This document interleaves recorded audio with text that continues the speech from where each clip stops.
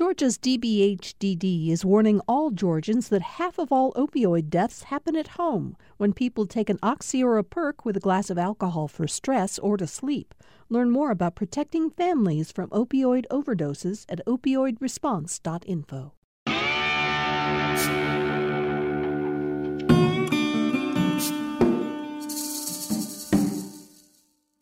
I'm Steve Fennessy, and this is the lead story from Georgia Today.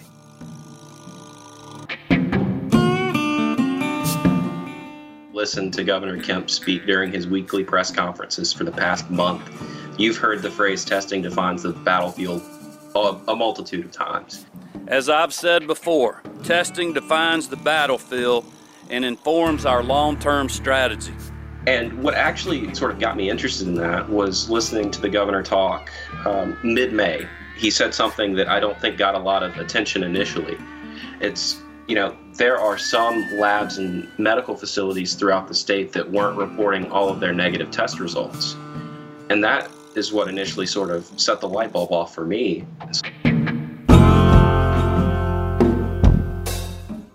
Testing. Since the early days of the pandemic, testing has been widely acknowledged as a fundamental step in controlling the spread of COVID-19. But despite President Trump's promise that anyone who needed a test would get one, there's been no federal testing program.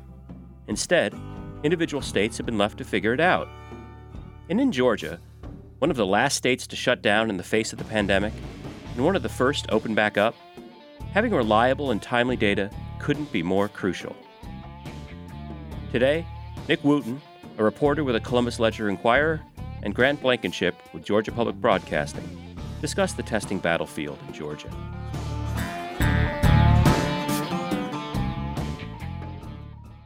So, Grant, I'm gonna start with you.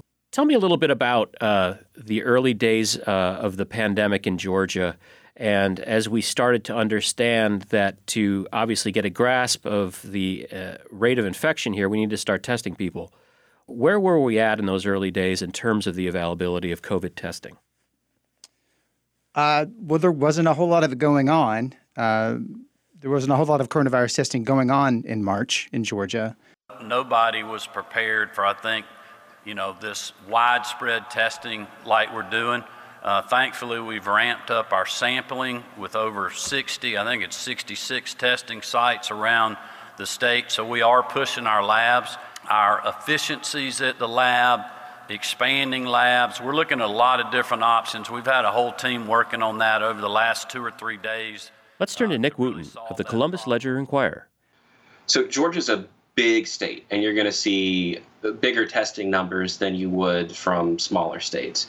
But that really important number when you're talking about testing too is that testing per 100,000 people.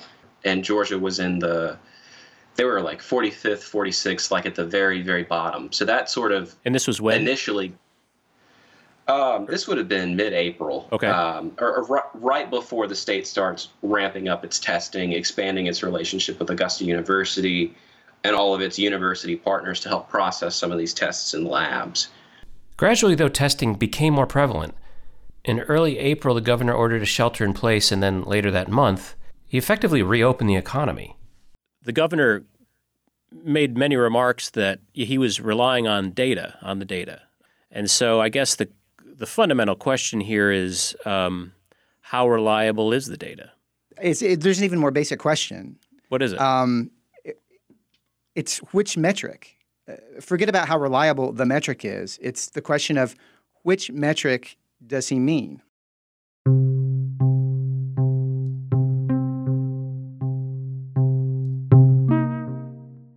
I've spent a lot of time, as I'm sure Nick has, sort of parsing all this stuff, trying to find one number I can kind of ride like a wave, kind of stick with in charting our course here, right? And it's tough. And he doesn't tell us that. That percent positive number was one I've seized on in the last couple of weeks because he keeps mentioning it in public appearances. But before you can even answer the question of can we trust it, you have to know what it is we're interrogating in the first place.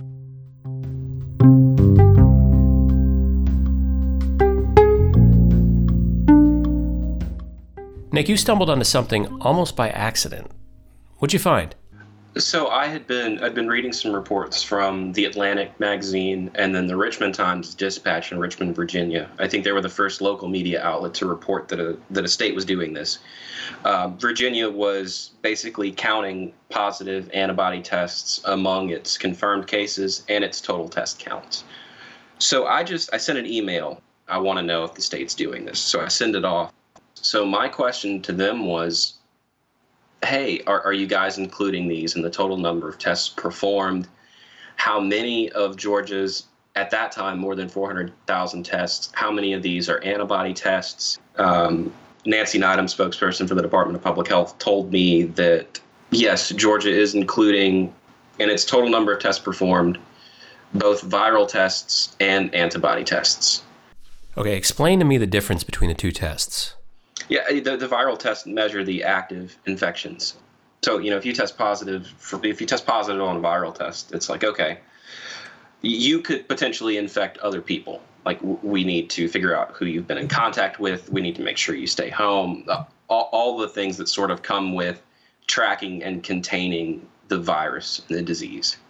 For the antibody test, it's more subtle than that. It feeds into, well, what we think antibodies might be good for. Are you immune? Are you not? Like all those questions that people are asking. And it also sets the table for future viral testing regimens. Like if there's a spot where there's lots and lots of antibody positives, well, maybe there's some inkling that there's a reason to continue really, really intense viral testing in that place too, so you can continue to isolate people. When you're looking at your test positivity rate, it's sort of this fraction. On top, you've got the number of positive tests in the state. On the bottom, you've got the total number of tests performed. Right. So those antibody tests, whether they're positive or negative, they're going to end up always in the denominator. You're going to make that denominator really, really big. Even if you test positive, that positive result's not going to end up on the top. So you've got a bigger denominator than you should have, which results in a number that's ultimately smaller than it really is. From what we could tell last week, after the AJC found that there were maybe 57,000 of these antibody tests that were rolled into the denominator, but not the numerator of that calculation, that's like a 3% cushion in like giving a 3% drop in the percent positive number, which is a good chunk when you realize, we've been kind of flirting with this line that the WHO, the World Health Organization, has established for adequate testing for weeks now. We were at 10%, the number's 5%. A 3% margin of error like that is really, really big, especially when we're sort of waging this war of public opinion about how much testing is enough testing. Okay, Nick, so you find out that Georgia's testing numbers are including the antibody tests. What next?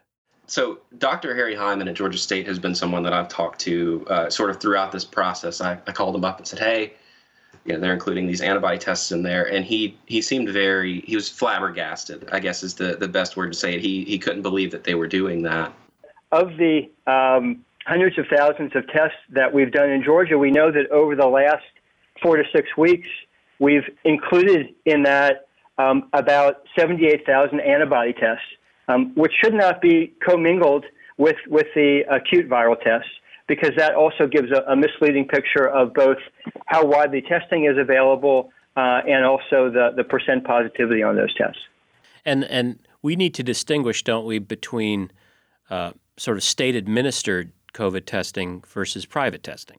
Right. And is that significant? I mean, the DPH doesn't keep a list of all of it. That's a huge problem. If you went to the Department of Public Health website hoping to find a master list of anywhere in the state and by whom you could be tested, you won't find it.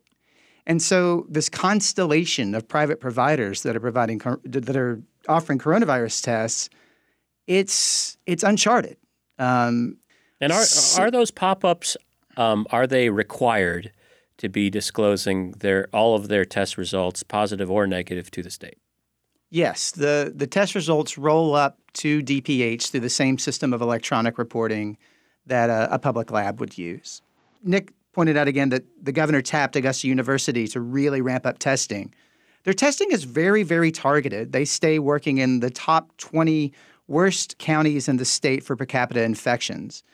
And Philip Kuhl, the chief medical officer at Augusta University, will tell you, when you go into a community like that and start testing en masse, there's a testing bias that kicks in. You're clearly going to find more positives because you've gone to a place where you know there's already a problem. And obviously there are issues in these counties, and we don't completely understand why it's these counties, although certainly the profile of these counties, when you look at the map in terms of the counties that pop up as hotspots for COVID-19, it is strikingly similar and almost identical to counties that we map out that have a high prevalence of chronic health conditions like heart disease, stroke, hypertension. What's missing is this widespread net sort of cast over the entire population that could catch these asymptomatic people, these people who are maybe spreading the virus and didn't know it. That's where we haven't gotten yet. We haven't gotten past sort of the strike force version of coronavirus testing into the widespread public surveillance version of coronavirus testing. And is there a plan in place for that widespread testing? That's really unclear. It's hard to know that, especially with 14% budget cuts coming to DPH, it's hard to know how that can be ramped up. In a state with 10 million people. Right. Grant, talk a little bit about the governor's sense of reliability of this data. Publicly, he seems very confident that what he's seeing supports his decisions. He was in Macon, where I live today, at the opening of a temporary COVID-19 treatment facility outside the main hospital here. And what he said then was that the data support Georgians making the right common sense decisions going forward, just as they've always done. Depending on what model you look at, and some models twice now, we have passed our peak. Our numbers continue to look really good in Georgia, which is why we made the decision a little over a month ago to reopen our economy. Like a lot of Georgians do, I call up the COVID-19 page on Georgia Department of Health, which is updated twice a day with numbers. But what I'm seeing isn't necessarily what's the situation on the ground today, because there's lag time. Tell me about what these lag times are and why they matter. On the confirmed cases over time chart, the state says that there are 3 potential dates where a positive case could be dated. The first is going to be your date of symptom onset. So that's basically when you start feeling sick. If they don't have that information, they're going to go to the date when your test sample is collected. And if they don't have that information, then they move to the third and final date, which is when your results come back. And I'm looking now today at the COVID page from the Georgia Department of Health, and it says total tests are 518,591. And another thing we don't know is that's not 518,591 people. Grant, you were tested twice. There are people who have been tested multiple times because of their work. So do we know how many people, individual people, have been tested in Georgia? No, we don't. Is that an important thing to know? Yeah, sure. I think a public health expert would tell you absolutely it's incredibly important, because there are all these guidelines and criteria from the World Health Organization, from the CDC, from the White House as well. And part of that is, your testing per capita numbers. If you don't know how many people you've tested over the course of this pandemic, then how are you going to accurately be able to account for your testing per capita numbers? Governor Kemp says that missteps with the data will be fixed as soon as they're identified. I just want people to know they can be confident in the data, but also, look, we're not perfect. We've made mistakes. When we do that, we'll own that, change it, and make sure that people are aware of that. I think the best we can do is be vigilant, honest with ourselves about what the right things are to do in our daily lives, and push back when there's pushing back to be done.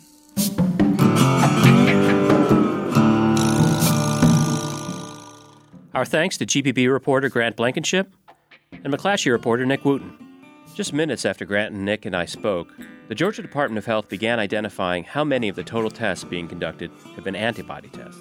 All told, roughly 15% of the more than 500,000 tests in Georgia have tested not for the virus, but for antibodies. For more coverage of the pandemic, go to gpb.org/virus. I'm Steve Fennessy, and this is Georgia Today. Our show is produced by Sean Powers. Thanks for listening.